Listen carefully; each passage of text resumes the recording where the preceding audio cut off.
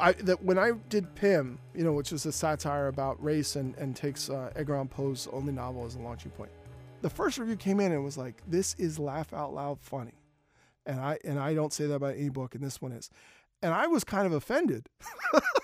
Were you really? Well, I was like, what the hell is he talking about? I'm working very hard to be a very serious author here. And I was trying to think on what he was talking. Like, I didn't know what he was even talking about. And then when I looked at it, it was the prose. The prose was really funny. And that was a real wake-up call for me. That, like, after that point, I was like, oh, wow, you're a humorist. You didn't want to be a humorist, but it turns out you're a humorist. So you just need to kind of embrace that. That's author Matt Johnson. And this is Artworks, the weekly podcast produced at the National Endowment for the Arts. I'm Josephine Reed. Matt Johnson's work exists at the intersection of race and identity. His graphic novels tend to look at these issues straightforwardly. Brutality will not be denied. Take Incognegro as an example. In that graphic novel, a fair-skinned black man passes as white so he can report on lynchings in the South in the early part of the 20th century. And we see what he sees during that bloody time. But then, as we just heard, his novels, while no less an examination of race and identity, are funny and daring satires. His most recent novel is Loving Day. The title refers to the holiday that celebrates the 1967 Supreme Court decision of Loving v. Virginia, which struck down laws banning interracial marriage. In Loving Day, Matt Johnson has fun with what it means to be blackish in these United States. Meet Warren Duffy, a mixed-race man who looks white, but identifies as black. He declares himself a racial optical illusion. The novel opens with Warren returning to his hometown of Philadelphia after years abroad, only to discover he has a teenage daughter who's even whiter than he is, and who is as surprised as he is to learn of their relationship. What follows is sharply observed, candid, funny, and irreverent. For Matt Johnson, who himself is the child of an African-American mother and a European-American father, identity is an issue that will not be denied. I grew up at a time where there was not really a mixed identity. There was certainly not a biracial identity. And so if you had one black parent, you were considered black, and you, for the most part, considered yourself black, and that was how society worked. And society hasn't gotten that much different, but it was the options that I was presented with were that there was no option. And so that would have been fine if I actually looked black, but I looked to a lot of people to be white or at least Hispanic, but not African American.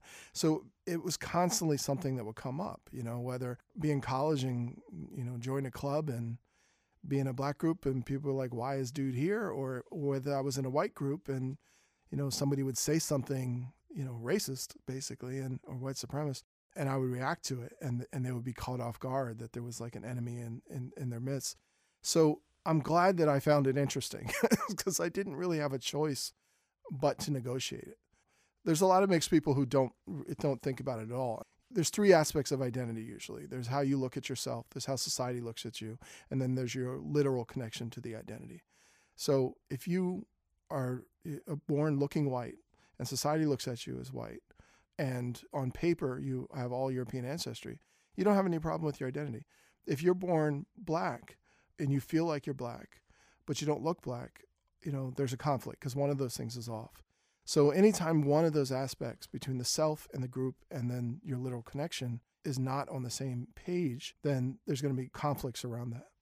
You deal with this very directly in your work, and in Loving Day, which is set in Philadelphia, where you were born, Warren Duffy has an Irish-American father and an African-American mother.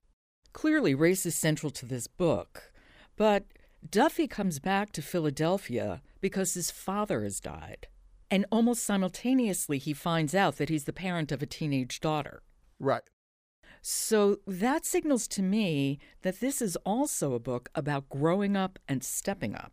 Yeah, well, it is. I mean, there's what you think a book is about when you're writing it. A novel is about when you're writing it. And then there's what you think it's about when it comes to completion. And then there's what you continue to think about it in the decades after. When I look back now, let's say I finished that book almost 4 years ago. I mean, it was on the stands 2 years ago, but I finished about 4 years ago. When I look back now, I think it's about how to become a man. And I mean that in the sense of how to become a good man in relation to the women in your life, particularly like a cisgendered straight male. Like, how do you be a good person and also be a man in a society that doesn't teach you or reinforce positive behavior for the most part? So I look back and I think there's a lot of female aspects that this character had to deal with. You know, he has to deal with a daughter. He has to deal with a lover. He has to deal with a maternal figure, you know, and ultimately has to deal with himself. But I think part of that exploration for me of that type of coming of age was trying to figure out, like, I mean, it's a cliched phrase, but really trying to push past toxic masculinity, trying to come up with a masculine identity that also wasn't a negative one. I don't know if that's what I was thinking when I wrote it, but that's, as a reader, that's what I think is there now. Tell us about Warren Duffy. We know a bit about him, but just fill in the blanks a little bit here. Okay, Warren is a guy from Philly. His mother died when he was about 10. He lived with his father, who was kind of emotionally unavailable. His mom was black. His father's white. He looks very white. He was into comic books and escaped into that superhero realm and became an illustrator. And he ran away from the States the second he basically could and went to university in Wales and Swansea. And then he's forced to come back and deal with his own past and his own identity that he's kind of run away from when his father dies. And in returning to deal with his estate, he's presented with a daughter that he didn't realize he left behind. And so the first chance that he tries to deal with it, this daughter who grew up just with a Jewish identity and had no understanding that she also had an African-American ancestry, he tries to basically give her a black identity. And when that doesn't work particularly well, he settles for a mixed identity, which when he left the States, when he's growing up, didn't really exist. So in the process of entering her into this school at this mixed commune, he ends up having to negotiate mixed identity as well and see the benefits and the detractions of this kind of new way of thinking about this type of black experience. Right, because when the book begins, Duffy is, you know, there's your tribe, there's my tribe. Right. There's It's your a black and side, white. there's my Yeah. side, and it's black and it's white. Yeah. And in a way, coming up when he did, claiming to be of mixed race, it was fraught. Yeah. How possible was it? Well, fraud is the right word. And it was fraud for a lot of legitimate reasons. The primary one was that for many black people and mixed people, claiming mixed race was an opportunity to distance yourself from the stigma of blackness and to reject blackness and make yourself more adjacent to a whiteness and white power. And I mean, this is always a part of the black community. The closer you look physically to a European, the more power and privilege you have in the society. Lighter skinned people have more privilege than darker skinned people in the society. Now, everybody within that group is still black and deals with the issues of being black, but there's the variations on that. So for a long time, I assumed that if you were mixed ancestry and you said you weren't black and you were mixed, I was very offended by that. And I took it as basically you were rejecting blackness, that was the point. And I'll say this, there was a lot of people I met who very clearly that's what they were doing. So for that reason, I didn't want to have anything to do with the discussion because I saw it as this kind of splintering, really like a cancer within black identity, of a way of splitting people apart and taking away larger power from that. I changed that viewpoint much later, like as an adult. And I think I was only comfortable with changing that opinion when I saw that there was a way that you could have a mixed race identity that was not in any way a rejection of blackness, and that was not about trying to become more white privilege adjacent, but was about coming up with a view of self that fits you. Because the other part of saying I'm knocking out that identity of mixedness and I'm only dealing with black identity and I'm black and that's it, is that it can create a situation where you feel like you're forced to match up to your identity or the name that you're giving yourself for your identity, as opposed to your identity matching you. And that's what I saw with myself, is that particularly when I was younger, I overcompensated for the fact that my skin is pale and my hair is straight.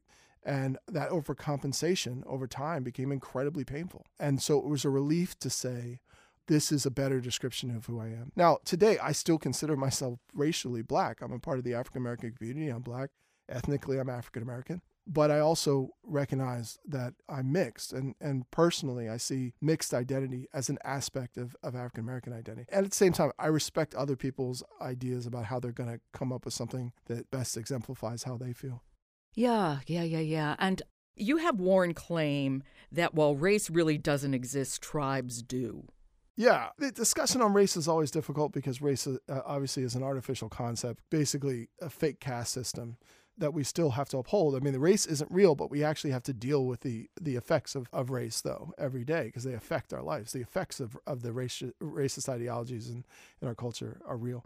But yeah, in my mind, a lot of discussion about race is tribal. And I find it really helpful to think about these issues as tribal because the issue of race and white supremacy is so loaded and has such a horrific history.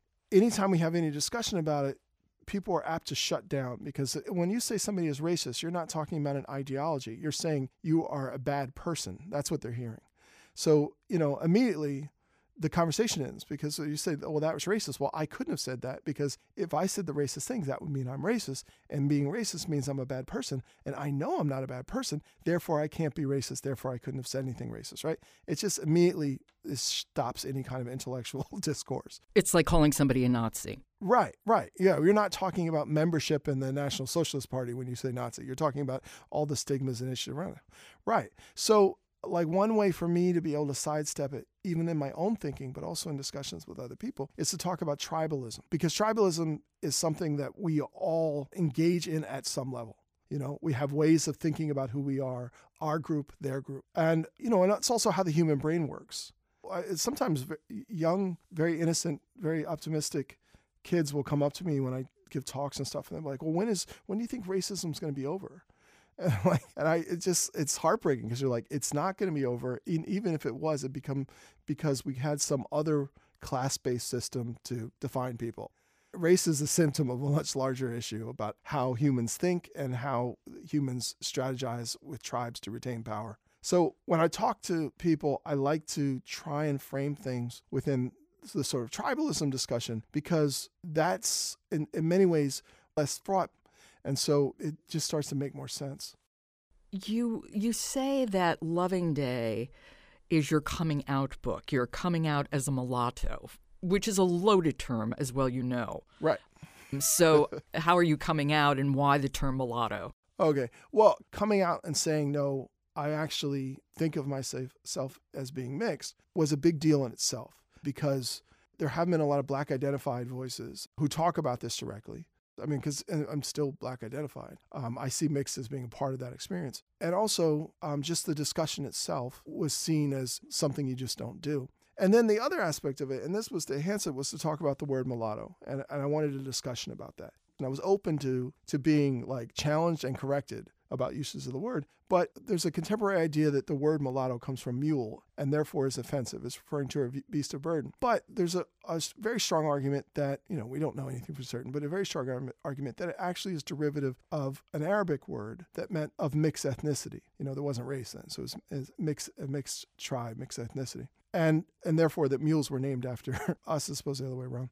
So there's all this connotation of it, and also it harkens for many people to slavery. It was very fraught, but it's not simply the word that people are freaking out about. The level of emotional energy that goes into it is not simply the word. It's the entire discussion about African-American mixed race identity. Is that hostile? And so I really wanted to challenge people to look at that and look at the definitions behind the word, look at the context, and start to move past that initial gut reaction of shutting down conversation and being forced to push past. And here I am a person who's incredibly proud of my African-American ancestry. I am a part of the African-American community. I've been dedicated to the uplift of my ethnic group in this country. I'm not saying any of this as a way of distancing myself from Blackness. I'm not trying to become more white adjacent. I already look pretty damn white. So it's like, names are not going to change my level of privilege. But I do think it's important because I think it allows people, who, like myself, didn't feel like they fit in, didn't feel like there was a place for them, constantly felt like they were seen as lesser in the sense of, well, you're Black, but, are you really Black? But wait, you're trying to not be Black. You're Black. Why are you doing that? But are you Black enough? And so there's this constant thing of trying to prove yourself. And I don't want another generation to have to deal with that crap because it's exhausting and pointless and doesn't get anybody anywhere. What I would like at the end of all this is for the big tent of African American identity to also include specifically a mixed race identity as being part of that experience. And not in this position where people who, whether they grew up in households that are predominantly white or because of the way they look, are in a position where they constantly have to reaffirm their membership to stay in the club. So by asserting yourself as somebody who's mixed, you're able to still claim your African American identity, but at the same time also be part of your father's group, which is Irish American. And I'm sure you have relatives whom you love very much on his side. Yeah, it allows for a larger viewpoint of yourself. And I can tell you how this affected me. One, like when I was growing up, I was constantly in a position where I had to prove to people that I belonged, that my blackness was real and not something I was just putting on as a sort of affectation, even if I did have a black mom. And I also, I think, limited myself in things from the type of music I would listen to what I would allow myself to do is like what was black and what was not, what was out of range. And that's something that happens with a lot of black people in general, but with mixed people, I think it becomes more extreme. Yeah, and I also wanted to think of myself in a way that incorporated all of culturally who I am. I was never going to not talk to my dad or his side of the family less because of how I literally define myself, but it allows me to see myself better. To look at myself within this other larger cultural tradition, which and when you look at my work is there. A lot of my sense of humor comes from my father. My father, if you met him, might not know he's funny, but he mutters under his breath some of the funniest stuff I've ever heard. And he's got this kind of dry Irish Catholic sense of humor. And, that's in my work. My cousins are mixed black and Jewish, and I had a lot of Jewish influences growing up, including my stepmother, who's Jewish. And that Jewish sense of humor is in my work. It's a multicultural work that comes out of my larger experience, and identifying myself in a way that actually fits who I am really helps me kind of center myself. Did you grow up with both your parents? My parents got separated when I was about 4. Well, separated, basically divorced when I was about 4. But they only lived a mile or two from each other. One lived in the Germantown section of Philadelphia, one in Mount Airy section, which is only separated by really a couple blocks. So my father was very much in my life. I lived with my mother, but I would see my father, every Wednesdays and every other weekend and stuff. I look back and think of all the horrible choir practices that he sat in the back for bravely. Yeah, so I think today the definition of something like that would be co-parenting, because it wasn't like I didn't see my dad. He was very active and took me out of the city and into the country hiking and things like that. So, that was there. So both those influences were there. And also his parents, my grandparents, I spent a lot of time with. He had me very young.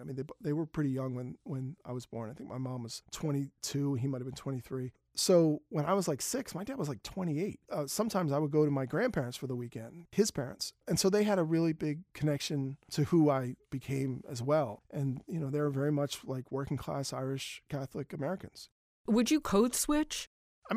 Everybody code switches. Everybody code switches, but did you do it consciously? Yeah, I do. I'm very good at it. It's funny because I didn't realize everybody code switched until I became a professor. And then you hear the professors talking one way in a faculty meeting, one way in the coffee room, and then another way in front of the students, right? So I think I code switched more when I was younger.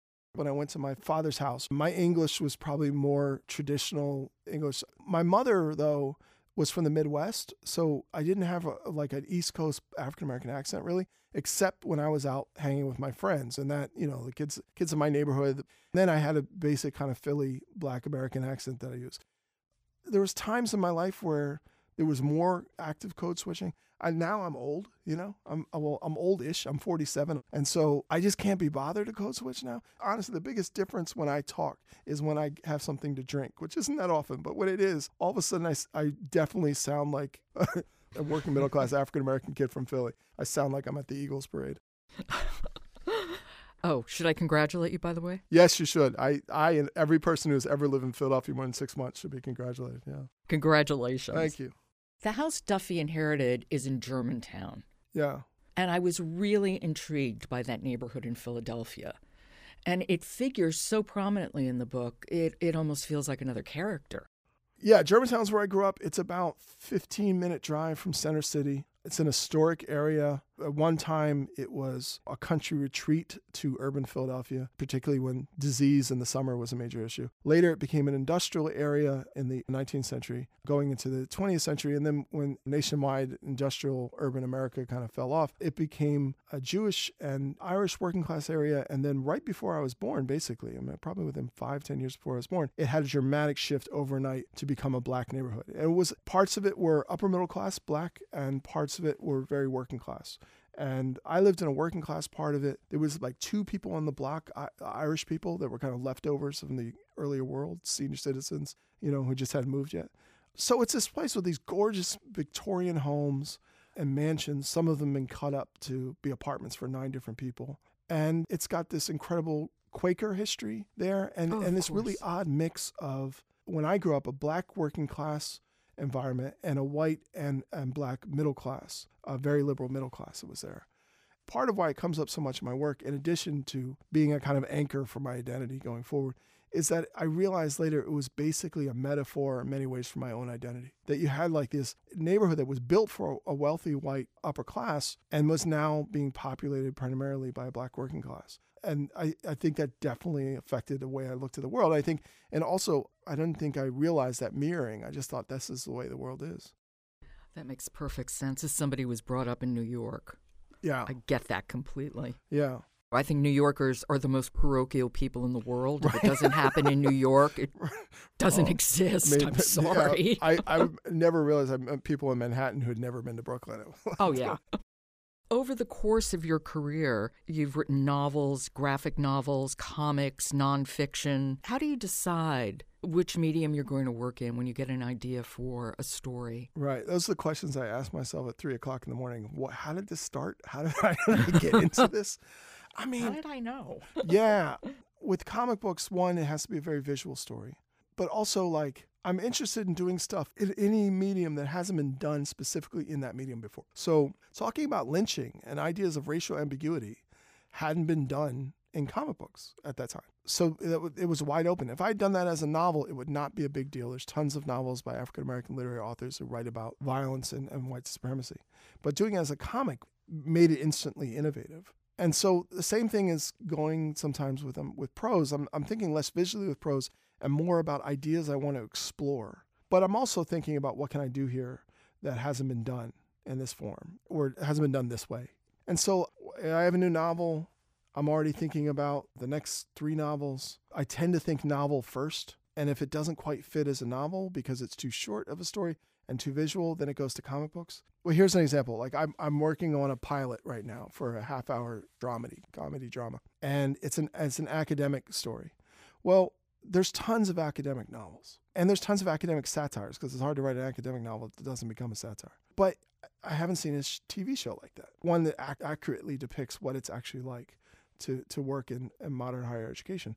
That was going to be a novel, and then I realized, Richard Brusso's a straight man's already there. Mary McCarthy's done her stuff. Let me go over to this genre. Nobody's done this over here. Now it becomes interesting. And obviously you wouldn't want to do that as a comic book because the academics are too boring to do that. You'd have to ratchet up the absurdity to a degree that wouldn't be worth it. Yeah, and so it's ideas like that they tend to fall into, does this fit the strengths of the medium, and is this innovative in that medium? Choosing to write satirical novels, especially satirical novels that have race and identity at its core, is not for the faint-hearted. Tell me what about satire appeals to you? Honestly, I never tried to do satire. I never wanted to be funny. I mean, are you joking? No, I'm not. I mean, people think I'm crazy when I say this. It actually you were sounds laugh so out loud funny. Well, thank you.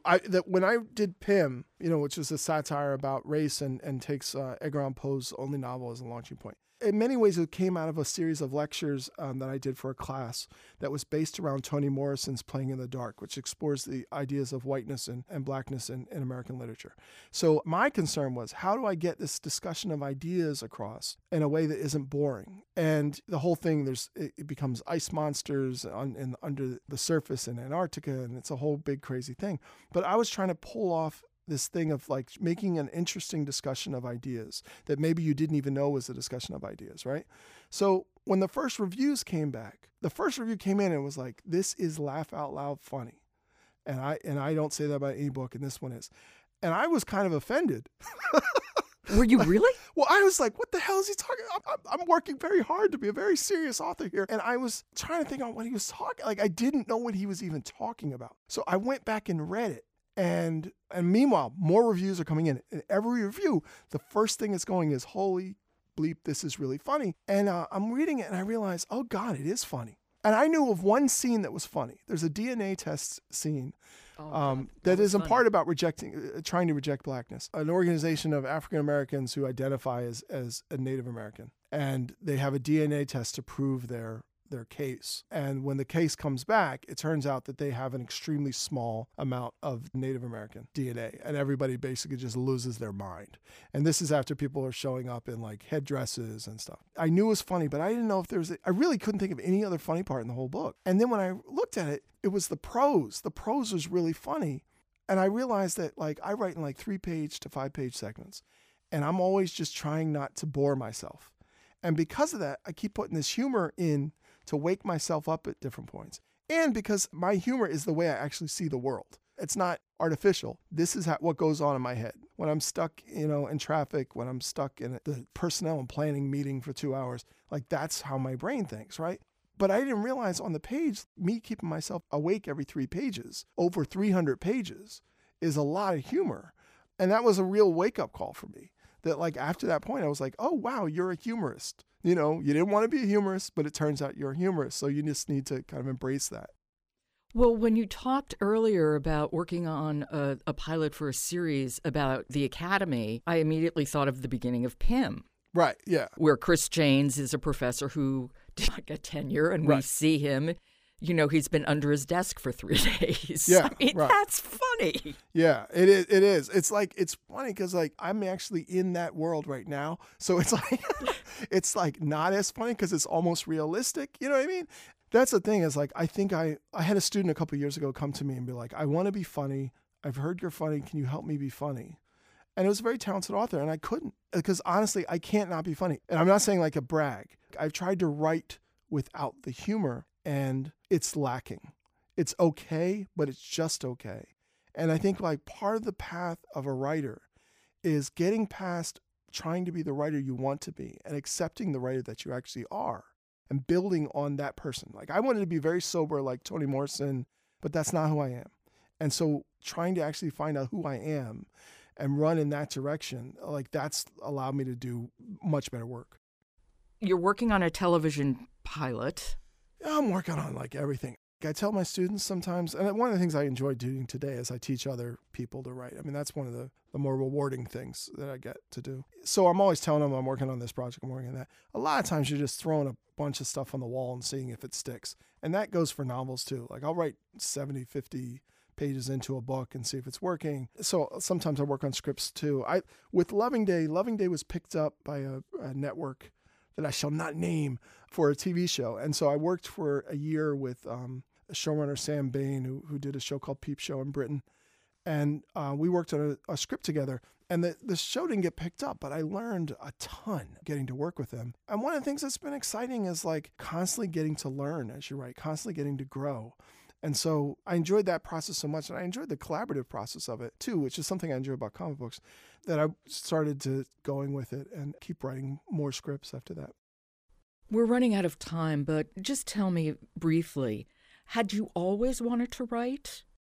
When I grew up in Germantown, my neighborhood was not the best. My mom did not let me go out much initially. And so I started reading to get out, at least in my head. And I read comic books a ton. I didn't switch till novels until I realized like for $1 I can buy a comic book I'm going to read in 20 minutes. But for that same $1, I could buy this used novel over here and I'll read that for 2 weeks. And that was how I got into the novel. And then I think I just always just loved reading. It was the reading first. And from that love of reading, I was like, well, this seems like the best thing. Plus, I just like the idea of not having to go into a physical job was really, really attractive. Of course, I became a teacher, so I'd still have to go in, but I don't have to go in that much.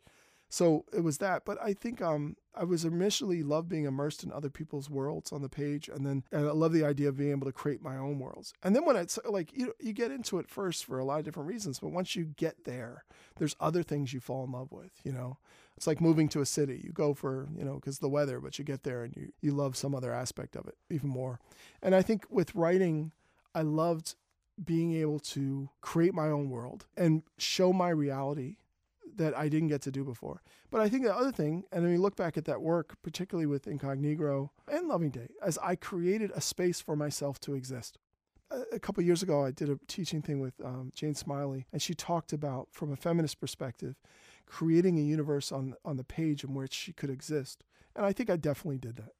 Like, I exist in the imagination. A person like me can exist in the imagination more after I create a work, sort of defines myself.